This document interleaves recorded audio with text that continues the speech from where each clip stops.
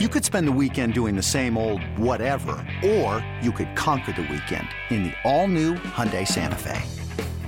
Visit HyundaiUSA.com for more details. Hyundai, there's joy in every journey. It takes a lot of hard work and guts to make it in Detroit, and no one knows that better than Carhartt. Since 1889, Carhartt's been making the toughest, most trusted gear for anyone who outworks them. Because from field to farm and all sites in between, Carhartt's got your back for whatever lies ahead. Hey, this is Spencer Torkelson. The Road to Detroit podcast starts right now.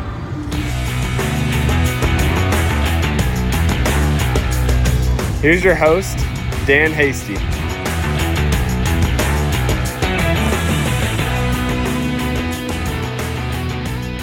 We love to celebrate the wins on this show. And I am going to admit to making a mistake. This is a process, and these are things that we kind of figure out as we go. But I try to trust the mainstream baseball prospect rankings. This was a mistake that I made. So what happened was I saw the Tigers had traded Daniel Norris, and immediately I sent out a tweet, and it was with the emoji of the guy going, like the stroke your chin. Attached to that, the MLB Pipeline top 30 prospects for the Milwaukee Brewers. What I failed to remember was the fact that some services that rank prospects, they don't update their rankings throughout the year. My first thought was, let's find out what the top 30 prospects are. And instinctively, I went to Pipeline. So I go to Pipeline, I put the list up. I still don't know who the Tigers are getting. Then I start to see the tweets come in. Tigers acquire right-hander Reese Olson. I'm like, okay, great. Let's see where he is. I'm flipping through Pipeline. Nowhere to be found. It's at that point where I said, all right, well, see you later, tweet. But then I went to Fangraphs. And I went to Baseball Prospectus. I went to some of the places that do in-season updates to their prospect rankings. And it was at that point where on Fangraphs, I realized they had just done an update a few weeks ago. And who did they have sitting as their number 7 prospect? Reese Olson. Reese Olson was the number 7 prospect for the Milwaukee Brewers. If you're going to read tips on the stock market, are you going to read tips from today's newspaper? Or are you going to go read January 1st, 2021? I got suckered in. But the only prospect service that did a recent update to their rankings was Fangraphs. Tip of the cap to our friends at Fangraphs. It's real easy to say, he's not top 30, he's not top 30. What are we doing? Hold on. Just take a beat, step back, and let's wait. Because guess what happened? The moment he was put into those same rankings in the Tigers system on MLB Pipeline, he became the Tigers' number 13 prospect. And why? Because there wasn't a huge rankings update by Pipeline. And that's okay. But the one takeaway that I'm going to remind myself, and I'm going to remind you right now, context matters. Not everything is a straight line. This is a Bayesian process. Reese Olson was working his way into gaining prospect status at the beginning of this season. He figured a couple things out. He was looking very sharp right before the Tigers acquired him. Probably not a coincidence. And all of a sudden, you see this skill set, 22 years old, just turned 22, with really nasty stuff. And the truth is that the Tigers know how to develop pitching. That is the chef's special when you walk into the Tigers restaurant. So just remember, I will learn this along with you. Just because someone isn't listed on your go-to prospect sheet doesn't mean he's not a prospect at all. This is another edition of the Road to Detroit podcast presented by Carhartt. We are past the halfway point here in Season 2. Episode 9, as we celebrate one of the newest prospects in the Tigers minor league system. I'm Dan Hasty. Our producer is Nate Wangler. Welcome, Reese Olson. July the 30th at the Major League Baseball trade deadline.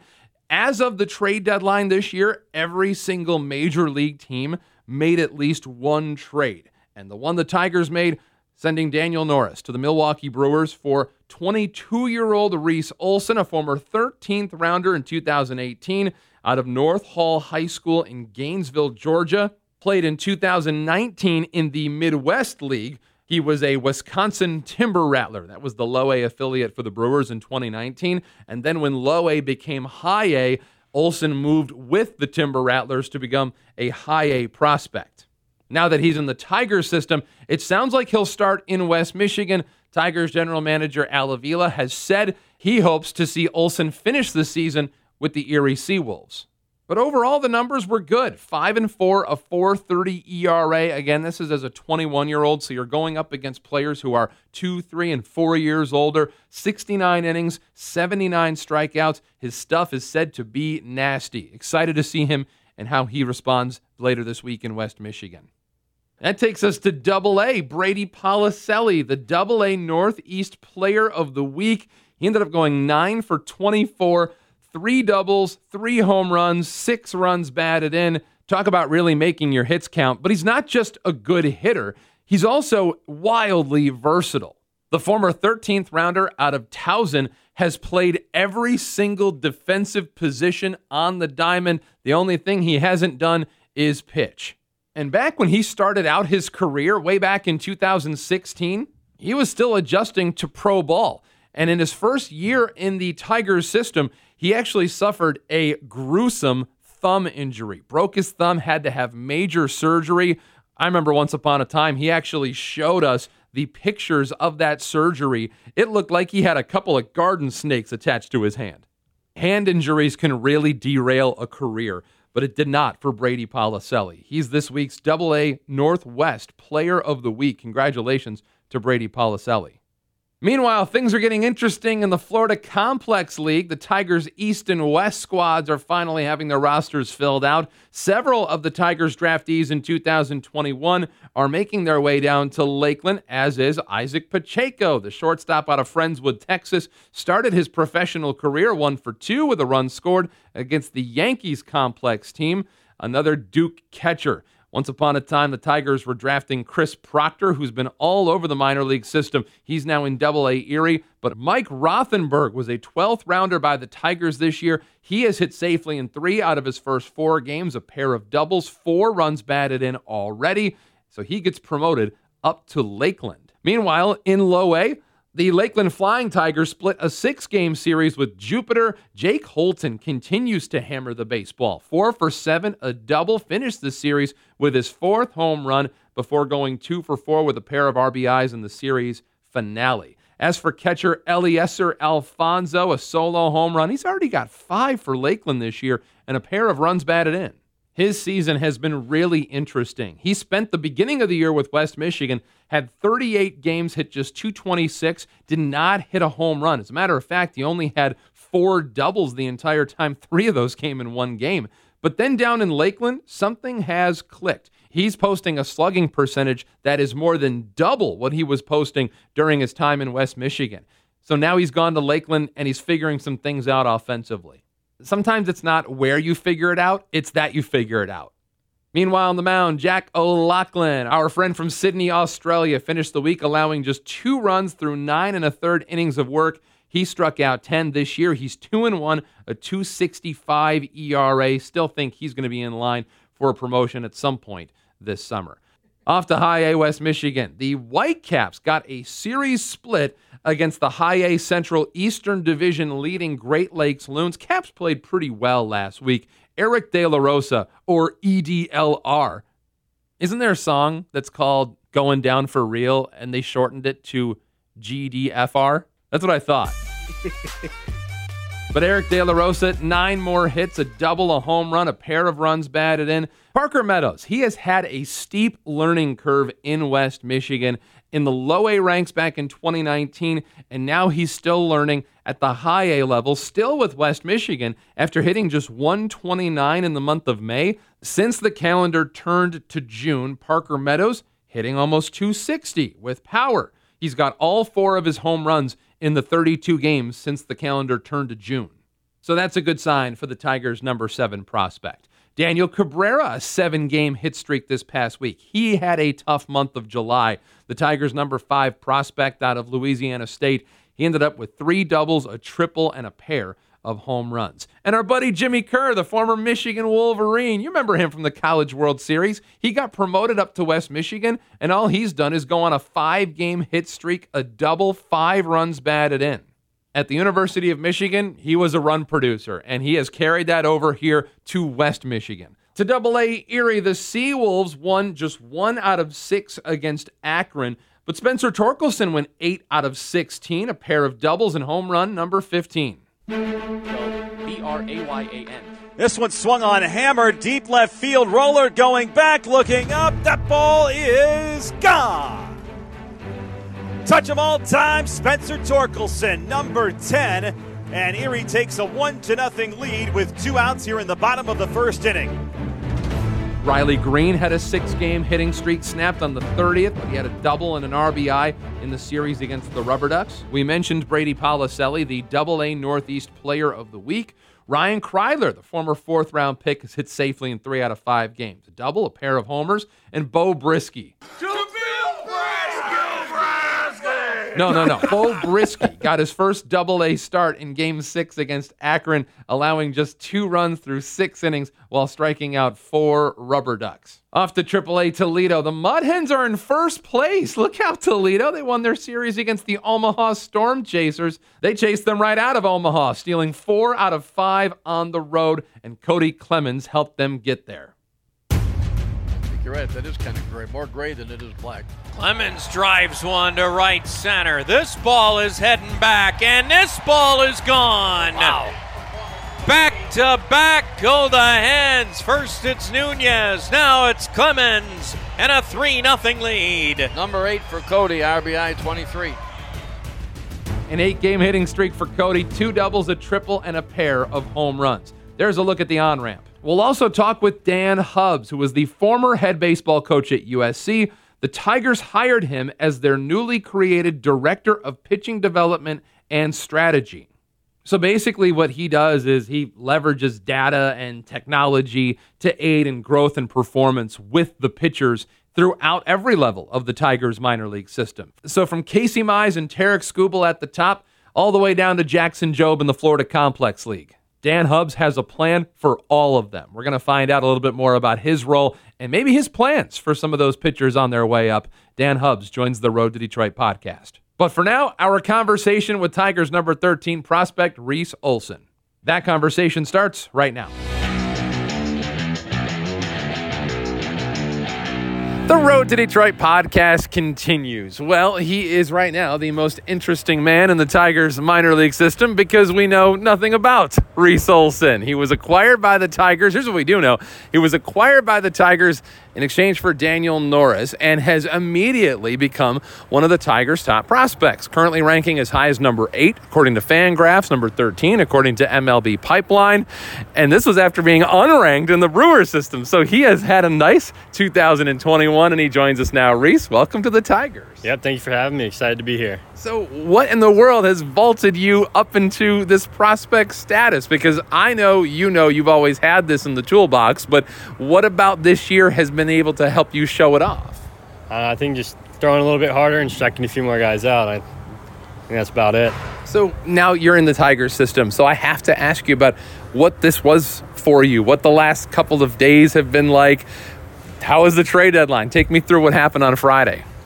So I had no idea I was even being considered to be traded. I saw on Twitter, and this is a funny story, I saw on Twitter that the Brewers were about to acquire Daniel Norris. So I went into my roommate's room and was messing with him, saying he got traded for Daniel Norris. Who was your roommate? His name is Brady Shanuel. Okay. I went and sat back down in the living room and refreshed my feed and saw it was actually me getting traded. That's how I found out on Twitter.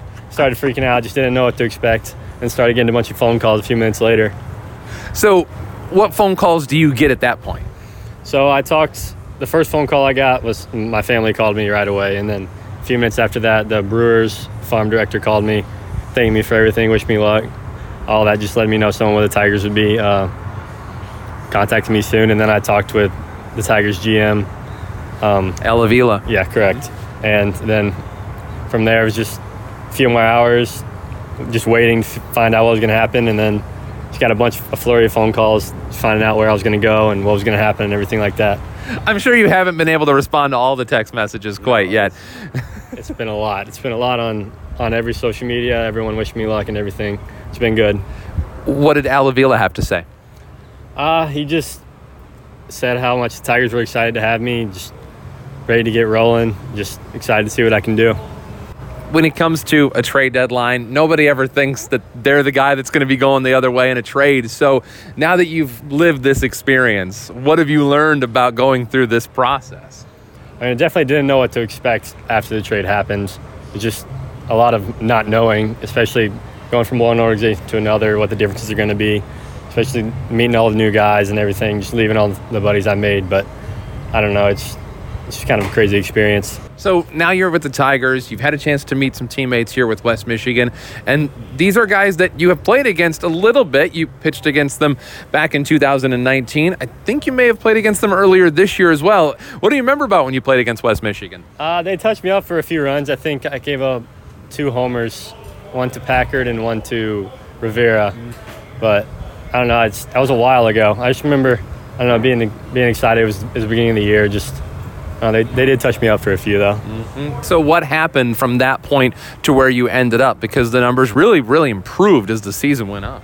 Right. I think just the big thing, just after having the year off, not pitching at all, just trying to get back in the groove of things, just knocking the rust off and just getting back into it.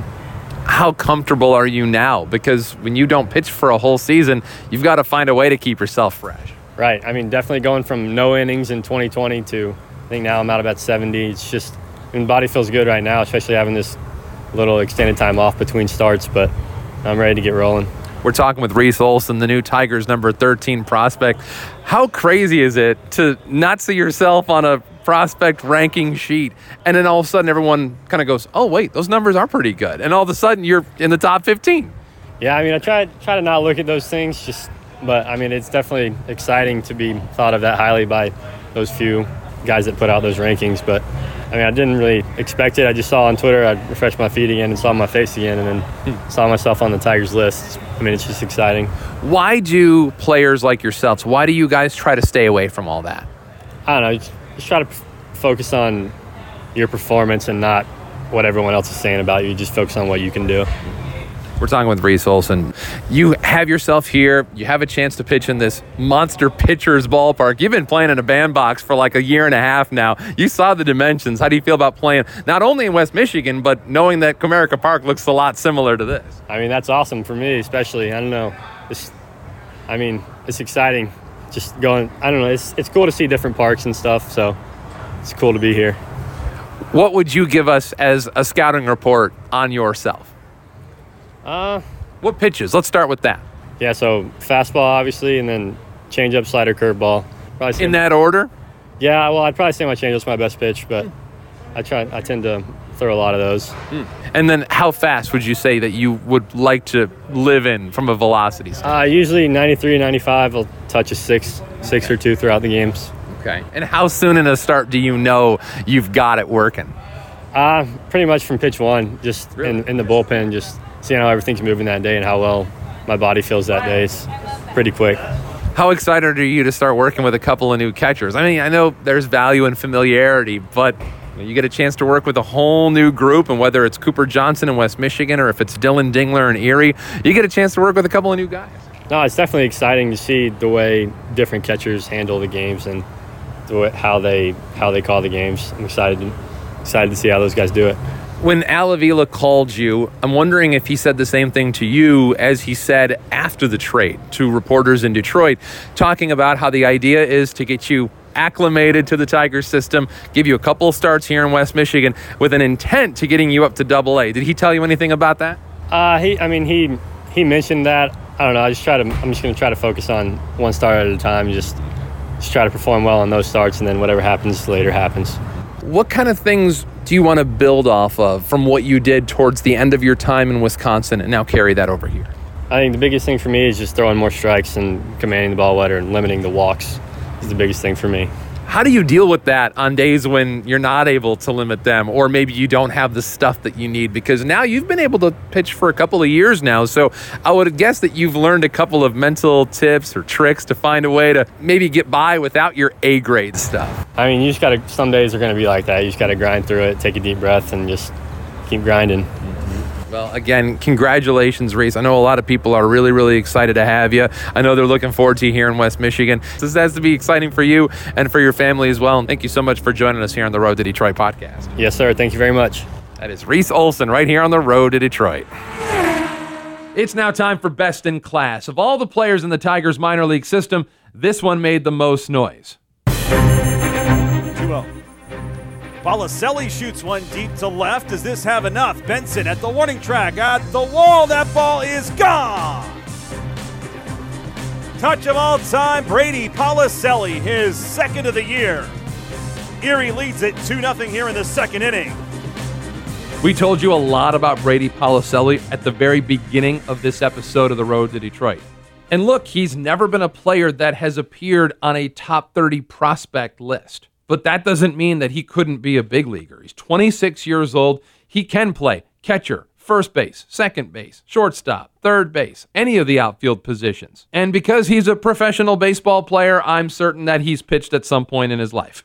He's always flashed power, speed, the ability to hit for a decent average, draw a couple of walks. And because of his versatility, he is a manager's dream. You can pencil him in at just about any position. There's not a coach out there who doesn't like having a guy like Brady Palacelli. What has A.J. Hinch been preaching pretty much ever since he's gotten to Detroit? He wants guys who are versatile. He wants guys who can move around, play different positions, and not skip a beat. Well, that describes Brady Palacelli to a T. He's this week's Best in Class. Now over to find out who gets the Dylan Rosa Award. Nate, do you know who is getting this week's Rosa? Cody Clemens will be accepting this week's Rosa, if I can get to him in time, that is. That's true. You're actually leaving here to go hand-deliver the Rosa. Yes, 100%. Back in 2019, Cody was a little slow to end the season with the Erie Seawolves. He was a 170 hitter through 47 ABs, but we talked about this back in 2019, Dan. You said he was one hot streak away from wearing the Old English D on his chest, and it seems like he's finally getting to that point. 8-game hitting streak right now, 2 doubles, a triple, a pair of home runs, and he's doing everything that you exactly expect out of him. We talk a lot about the Tigers needing someone super athletic back up the middle who has a good bat. Why not Cody Clemens? I think he's one small step away in being a major contributing factor up in Detroit. Cody Clemens will be accepting this week's Dylan Rosa Award. You know what? Part of me would not have been surprised had we seen Cody Clemens up in Detroit by now, but he's showing what we have needed to see from him in the AAA ranks, and he really has caught fire this month. The month of July was great to Cody Clemens. He played 22 games. He drew 11 walks. He had 13 runs batted in, and oh yeah, he had 12 extra base hits in 22 games, including 5 home runs. So now we're starting to see Cody Clemens do as a second baseman what we figured he was capable of doing, and that was be a very effective offensive second baseman. If he can do that, he will find a spot up in Detroit, just a matter of when. Congratulations to Cody Clemens. He's this week's winner of the Dylan Rosa Award. He will accept this rose as Nate Wangler waits for Cody to get off the plane at the airport. Will you accept this? What if he doesn't? What if he turns me down? What if he turns you down is a fair question. I don't think you've had anybody say no yet. Come on, I came all the way here and you're going to say no? You look over and you're like, throw it on the ground. You're like, Jacoby Jones, will you accept this Rosa?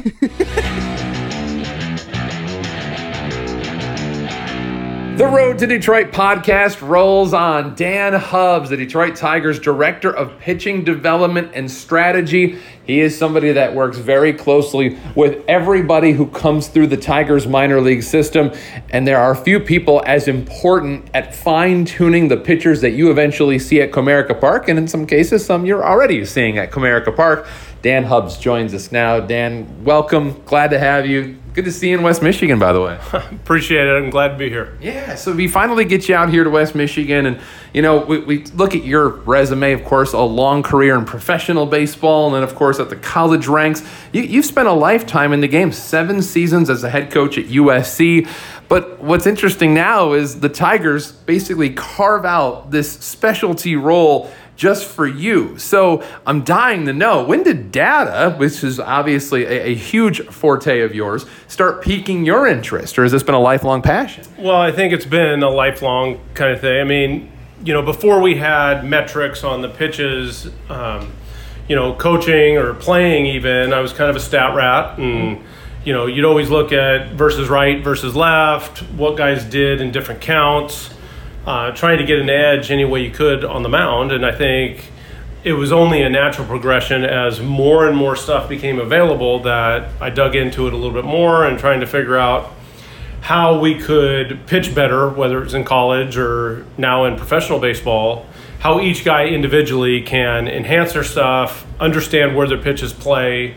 I think I told you the other day, it's now we have the ability to be more objective rather than subjective when we're coaching players, meaning that before our eyes just told us and your relationship with the player is how you made adjustments and how you did things. And now the data we get validates a lot of what our eyes are telling us. And we can tell kids now, without a doubt, where their pitches play best, what we need to work on, and a lot of it is the same as what we've been telling them all along, but now we have more information that we can give them to help them become the best version of themselves moving forward. There have been a lot of advancements in the technology aspect for your job, but I'm curious from your perspective, what pieces of technology would you consider to be the game changers in this industry? Well, I think when TrackMan and now Hawkeye and those things that they came available, you got to see in-game more than just on the side. What's Hawkeye, by the way? So Hawkeye is another pitch tracking type system that they use at the major leagues, and they have it in what used to be the Florida State League at all those parks. It has, I forget how many cameras, but it gives you even more ability to see the pitch in flight, from out of hand to the plate. You can see the exit, where it goes, how it goes. You can see, I mean, you can see the players, the StatCast, everything you see in StatCast, whether it's the distance that a guy runs, it's where the ball lands, it's any of those you can see in Hawkeye now. And TrackMan is another valuable one that they have at virtually every minor league park, and gives you a lot of pitch metrics. It gives you the exit velocity, it gives you distance, but it's all kind of the difference, I think, is the number of cameras that they use. One's a radar, one's more optical. But I think getting in-game data was huge for the development. I think the other thing is now the advent of these slow, high-speed cameras, Edgertronic cameras that we're using, where we can see the ball come right out of a kid's hand in super slow motion and see how the ball comes off their fingers. It's easier to make adjustments, and basically what happens is the player is able to see it in super slow motion how the ball's coming off his fingers, because in the old times, you know, sometimes it would almost click through the actual release, and you'd lose the frame, and now you don't lose the frame, and the guy can see it. You can overlay it with, you know, fastball, breaking ball to see any differences. But when you're trying to work on a specific pitch to get a specific movement, I think the advent of the Edgertronic camera has been huge in terms of the development of the players. And I know you haven't been here long. In fact, you being here probably represents the Tigers, their effort to catch up in the analytics game to a certain extent. You know, they made an entirely new role for you. So clearly they thought you would bring something new to this franchise. What kind of things would you guess they were? Well, I think a combination of things. I mean, I think 20 years in college baseball where you're dealing with a lot of 18 to 22-year-olds, and I think they're wanting to really ramp forward on the player development side using the technology and helping to train the different coaches in the technology. We have a lot of great coaches in this organization who just maybe haven't been exposed as much. And I think one of the things when I was talking to the front office when this opportunity came about was it used to be that college was where you got to tinker and you'd try anything because you didn't have a trade deadline, you didn't have a draft. You had your recruiting class, but then you had what you had, and you had them for 3 or 4 years. And you had to figure out ways to make guys better from year to year and get them to improve. And so you would explore every avenue to get someone better, whether it was using a barrel to throw into, whether it was using the strings, whether it was using video, Rapsodo. I think the colleges really got into the Rapsodo TrackMan well before the pro game did. And so being exposed to it for as long as I had, I think that was a value.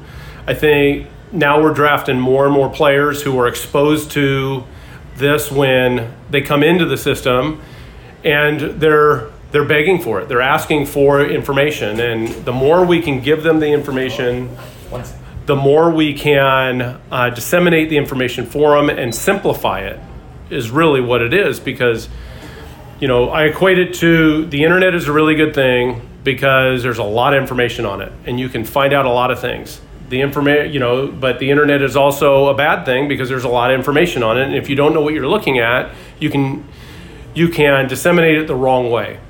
I think the same thing with data analytics is that I think if you know a piece of it, it can be really dangerous because you just think that's the be-all, end-all. And the ones that do it the best is there's the eye test, there's the analytic test, there's a performance test, and people talk old school versus new school. Really, it's a balance and blending of the both in order to, I think, take the organization where we want it to go. You need to get players to buy into this. And I liked what you said about it being objective rather than subjective. But just as important, you need coaches that can teach it. Talk to me about how Chris Fetter is able to relay this information at the big league level.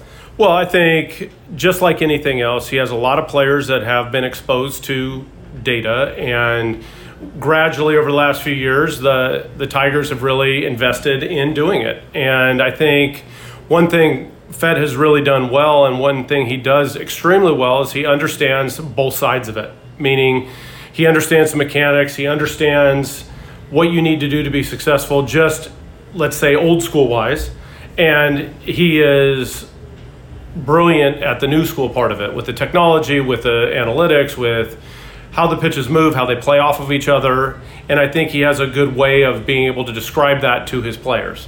He did it as a coordinator with the Dodgers, he did it as a pitching coach at Michigan, and now he's doing it as the pitching coach in Detroit. And then being able to put that in, I guess, simplify it so that as we go down the system, we can relay that information to our coaches, who then relay it to the players, or we just relay it to the players, ourselves. But I think we're trying to make this a seamless transition from the big leagues to the Dominican Summer League, and make it so the themes are the same. What you're hearing in Detroit, you're hearing in the Dominican, you're hearing in the Florida Gulf Coast League, you're hearing in Lakeland, West Michigan, Erie, Toledo, all the way up. So there's no miscommunication. Everybody has the same information. We're all training them the same way. And then at the end of the day, it all comes down to execution, right? I mean, the analytics are all great, but then you got to be able to put the ball where you want to. And so that's where the mechanics come in. That's where the development of, let's say, the old school, the bullpen, and working on that. But then we have now more tools in our toolbox to coach these kids up. Dan Hubbs, the Detroit Tigers Director of Pitching Development and Strategy, is joining us here on the RTD. And in terms of the data and the technology that matters, I think it's fair to say that one of your jobs is keeping everyone on the same page, kind of like what you talked about. But I'd almost take it a step farther. Is it fair to say that you and Chris Fetter kind of feed off one another? Well, I think that the communication is key, where we'll ask, whether it's myself or AJ Sager, our pitching coordinator, we'll be in contact with Fed or Juan Nieves, the bullpen coach, and what are you seeing when the guys go up?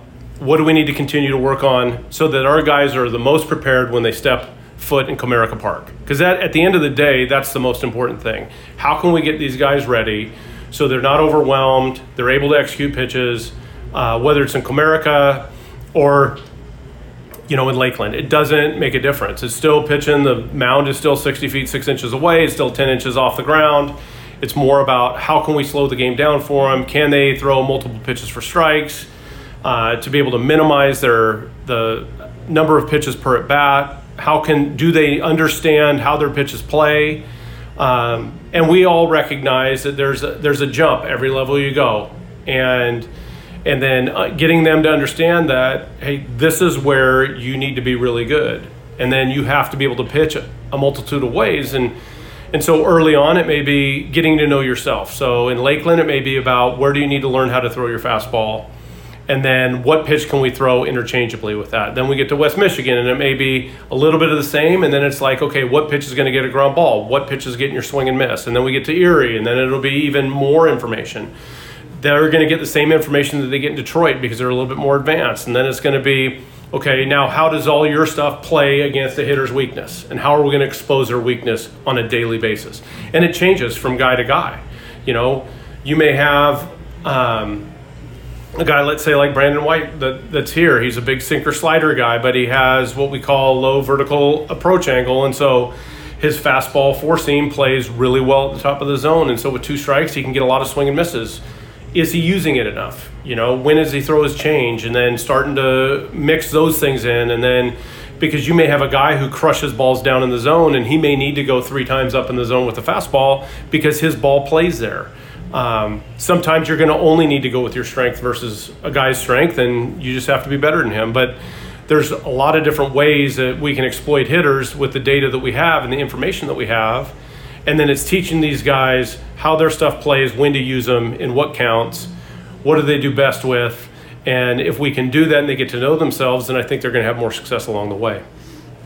So I'm going to go farther back because I know that, and this was before you entered the Tigers organization. So as a coach at a preeminent college baseball program such as a USC, you probably understood that different major league teams had a type, in quotes. They had a type of player that they wanted. And for years, the Tigers were considered to be the college arm who throws really hard, right-handed pitcher. A lot of times it seemingly came from Vanderbilt. But, you got a chance to see what the Tigers' type was while it was the previous regime. Now, you guys maybe have a little bit of a different type. How would you characterize what your type is now? Well, I think the type we want overall is we're looking for real athletic movers who obviously stuff is still a big part of it. Do they throw hard, but can they spin it? So we start looking a little bit more at the spin like everybody else does, and what kind of breaking ball do they have? How do their stuff play off of each other? Depending on where they came from, whether high school, college. But a lot of it is you're seeing. We drafted a lot of guys who can really spin it. Breaking ball was a big part of it, I think. But we have a lot of big-armed pitchers that are coming in, but who can also spin the ball. And I think, it's a more well-rounded pitcher. And I'm not saying that it wasn't before necessarily. They've had a lot of success for a lot of years. I mean, you think about those years that Leland had where they were just mowing people down, and granted they had great offenses, but you look at some of the Porcellos, the Verlanders, the Scherzers that they had in the system coming through, the Anibal Sanchez's, you're looking at some guys who had plus stuff, but who could also do a lot of different things with the baseball. So I don't know that it's necessarily completely different. I just think there's even more of an eye towards a combination of what does their ball do metrically, along with what your eyes tell you with the scouts when they go out there. Does athleticism tend to equal spin rate or improve spin rate? Not necessarily. I mean, I just think that you have a real athletic pitcher, let's say Jackson Jobe for say, real athletic, was a shortstop mainly until a couple of years ago, and obviously he has plus stuff. He has a spin rate on his slider over 3,000. He has a really good spin rate on the fastball. He touches 99 miles an hour. I mean, but you're looking at a guy who is a strike thrower with plus stuff. He's a big-time mover. I think the athleticism leads to more strikes generally because it doesn't have to be as much of a max effort type thrower. He profiles as a starter because of it. And I think that's what we were looking for, is guys that may profile as starters down the road. And I think the athleticism leads to that. And I couldn't be happier with our draft this year. I mean, I think the scouts and Scott Pleiss and his group, I think the guys they're bringing in are the guys that we're looking for moving forward. You talked about Jackson Jobe, and this is an area for you because you go from Casey Mize and Tarek Skubal at the major leagues all the way down to Jackson Jobe in the Florida Complex League. With the pandemic having been so fresh in all of our minds, and with guys like, for example, your second first-round pick, Ty Madden, who threw a ton of innings at Texas, how do you navigate how you decide to, or in some cases, maybe like Madden's, to not use pitchers to finish out this season? Well, a lot of the guys are going to be out of innings. They just are. I mean, they went from, let's say, 20 to, in Ty's case, 113 innings, and so you won't see him in a game this summer or fall. But I think there's a lot of things we can do in terms of education, in terms of he may be off the mound at the end of August, throwing a couple pins where we can get more data on him and start that process. So when he goes into the offseason, he has a plan. So this summer is not wasted for him. Bright kid, I've talked to him, and he's another guy who wants information. He's come from a place at Texas where he had a lot of information. And so whether it's mechanically with video that we can go over with him when we're in Lakeland, whether it's the data and showing him how his pitches play off of each other, whether it's, hey, maybe there will be things where he's on the rubber. It could be a lot of different things that we work on. But at the end of the day, we want to have individual plans for each player moving forward. So in the offseason, they know exactly what we want them doing. So then when they come in February to spring training, they've had a plan, whether it's from the athletic training side, whether it's from the strength and conditioning side, whether it's from the pitching side, that they can put their best foot forward and hit the ground running next year. I think Ty Madden is a really fascinating case. We had him on this podcast just a couple of weeks ago. And one of the things that we would read is that he fell in the draft. And one of the reasons was because of his fastball and maybe playing it up in the zone versus playing it down in the zone. I feel like this is where you guys step in. How do you guys work within a situation like that? Because if Ty Madden has a fastball that plays great up in the zone, you probably don't ever get a chance to work with him. Well, that could be true, and so I think when you look at him metrically, he does have a lot of exciting things about him. 94 to 99, and he has a 20-inch, vertical movement on the fastball, which says that maybe you should play at the top, but he also has a pretty steep vertical release angle, and so now you're talking about maybe that's why it doesn't, and it plays down in the zone, and there could be some deception things that we have to look at, but it'll be a collaborative effort from FET all the way down that we all kind of collaborate to figure out what is going to be the best thing for Ty Madden moving forward to help the Tigers. And, it'll be a lot of work between, like I said, FET, Juan Nieves, AJ Sager, Jorge Cordova, myself, all the pitching coaches throughout that he has in the minor leagues to develop the right plan so that he's a quick mover, because he has the stuff to be a quick mover. We're excited about the potential. We were really excited that he was there. And so it'll be a lot of fun to start working with him. How excited are you to start working with Jackson Jobe? I'm real excited about Jackson also. Obviously, I think the scouting department did an unbelievable job with him and just identifying that he was the guy we wanted to take. I mean, once again, he's a really, really, really athletic guy who throws a ton of strikes with plus stuff. And the key for Jackson's going to be, as he advances, just kind of not trying to do more at every level he goes, just be himself. And then we'll start to work on the plan on command and where his pitches play and all those sorts of things, but really try and get him into the system and get him moving, because he's a great kid. I've had a chance to talk to him already, bright kid. He understands some of the data already and how his things work, and it'll be just refining that, because like I said, I mean, you look at his stuff and it's as good as any, I think, that a lot of people have seen in high school in a while. So it'll be a lot of fun to get him when we can start seeing him compete next year, because I do think, it might be a little bit at the end, but it might also have to wait until next year where people actually get to see him on the mound. But he's going to be a lot of fun to work with, I can tell you that right now. So maybe we will see Jackson Jobe at some point pitching a game this summer, but maybe not in many innings. And I don't think that's been determined yet. We got to see as we ramp him up where we're at. I don't think anything's off the table yet with him, but I would assume that if he does, it won't be many innings at all. And then we just have to figure out the risk reward on that. So you're telling me the scouts who talked about him, and we had them on this show as well, who were putting 70s on his pitches or maybe even 80s on some. You're telling me these guys maybe not that far off? Well, when you look at him analytically, I'm saying they're not that far off. And they've seen him in person. And so I'm just looking forward to getting to work with him in person and seeing him and watching how he moves in person, because like I said, it's pretty special on video in terms of watching him move. But like anything, the proof is in the pudding when you go out there and compete. And I don't think he's going to shy away from anything. I think he's excited to be a Tiger. And I'm like I said, I'm looking forward to seeing all these guys in their development over the next couple of years. Last one before we let you go, and thanks for taking some time with us here today.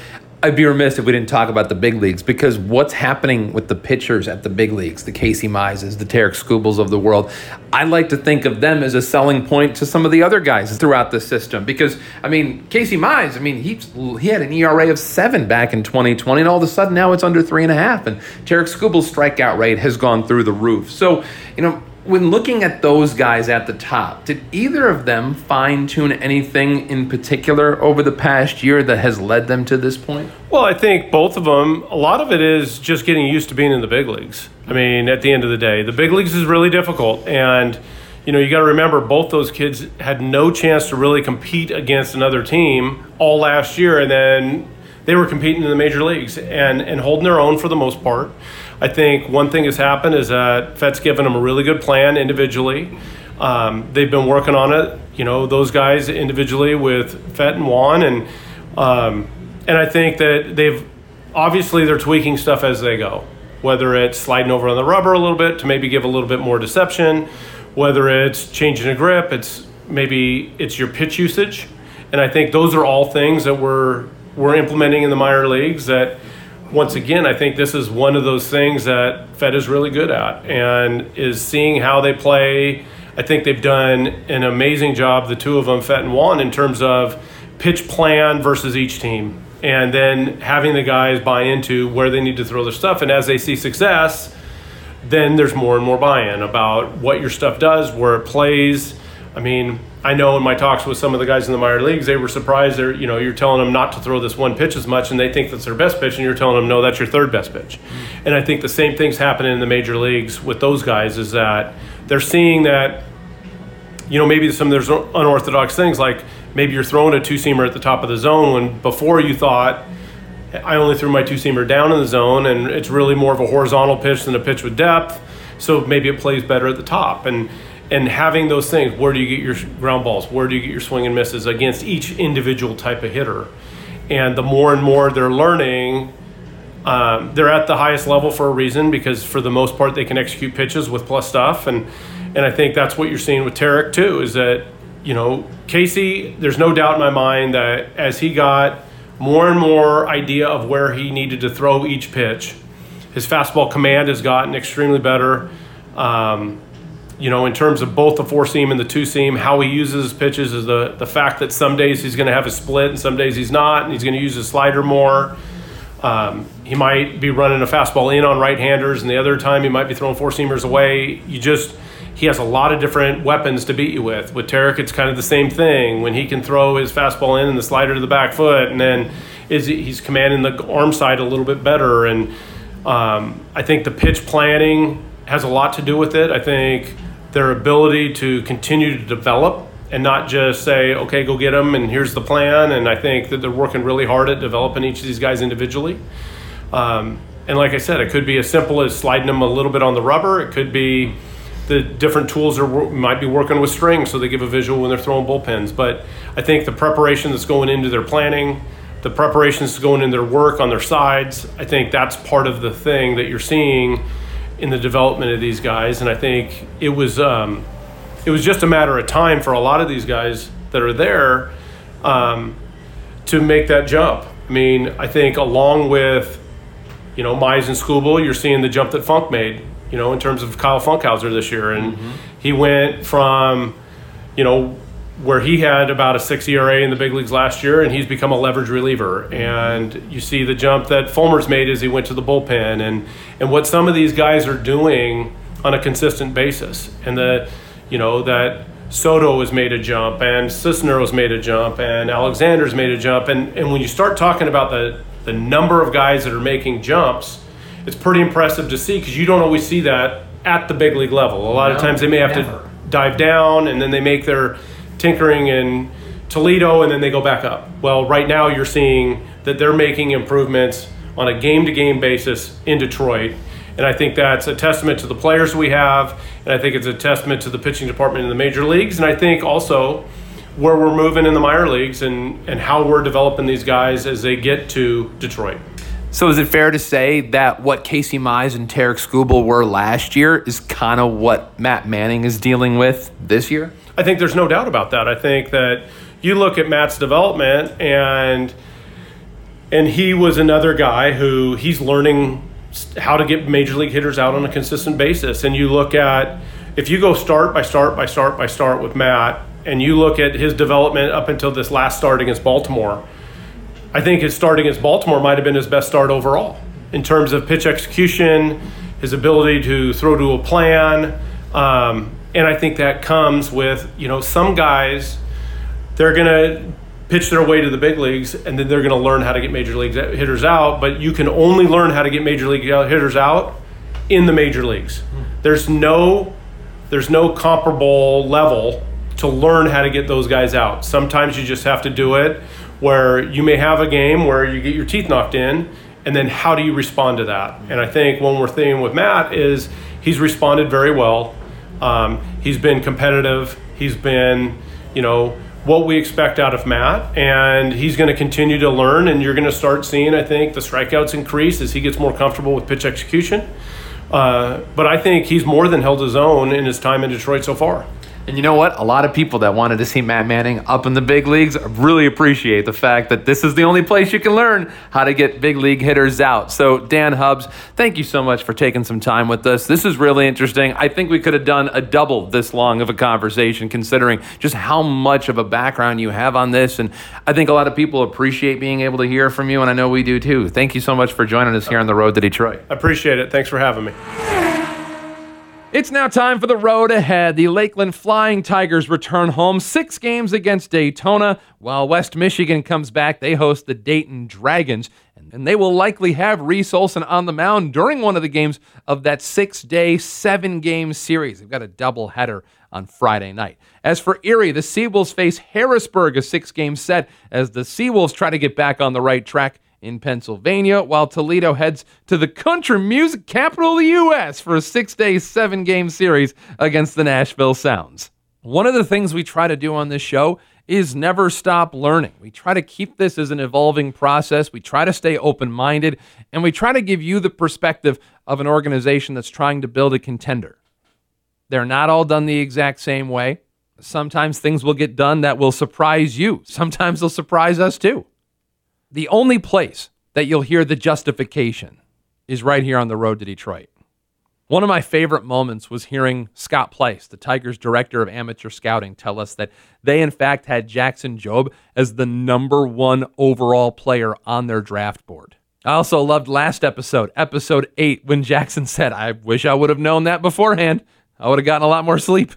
This week, our thanks to Dan Hubbs, the Tigers' Director of Pitching Development and Strategy, and also our thanks to Reese Olson for spending some time with us here on the Road to Detroit podcast presented by Carhartt. Here's the thing. If you pressed play on this podcast, you're an enlightened Tigers fan. You have an understanding for player development and minor league baseball and instant credibility. When someone tells you that there's no way Jackson Jobe was number 1 on the Tigers board, send them that episode. So a couple things for next week. I think next week will be a good week to do our next edition of the RTD mailbag. So make sure you get your questions in. We'll check them out on Twitter. Feel free to message them to us. You can find me on Twitter at @ThatDanHasty. We'll read your questions next week. And always remember, you have one job. Hit the subscribe button. Make sure you're locked into the RTD. Make sure you're an official passenger here on the Road to Detroit. That's it, and that's all for Episode 9 here in Season 2 of the Road to Detroit podcast presented by Carhartt. We'll be back next week with another edition of the RTD. But until then, see ya!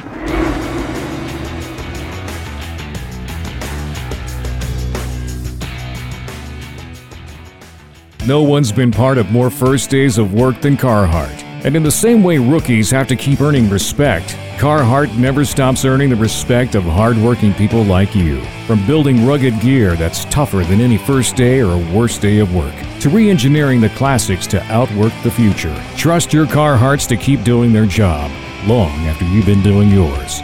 Since 1889, Carhartt's got your back 24/7. Visit Carhartt.com or visit a retail store near you.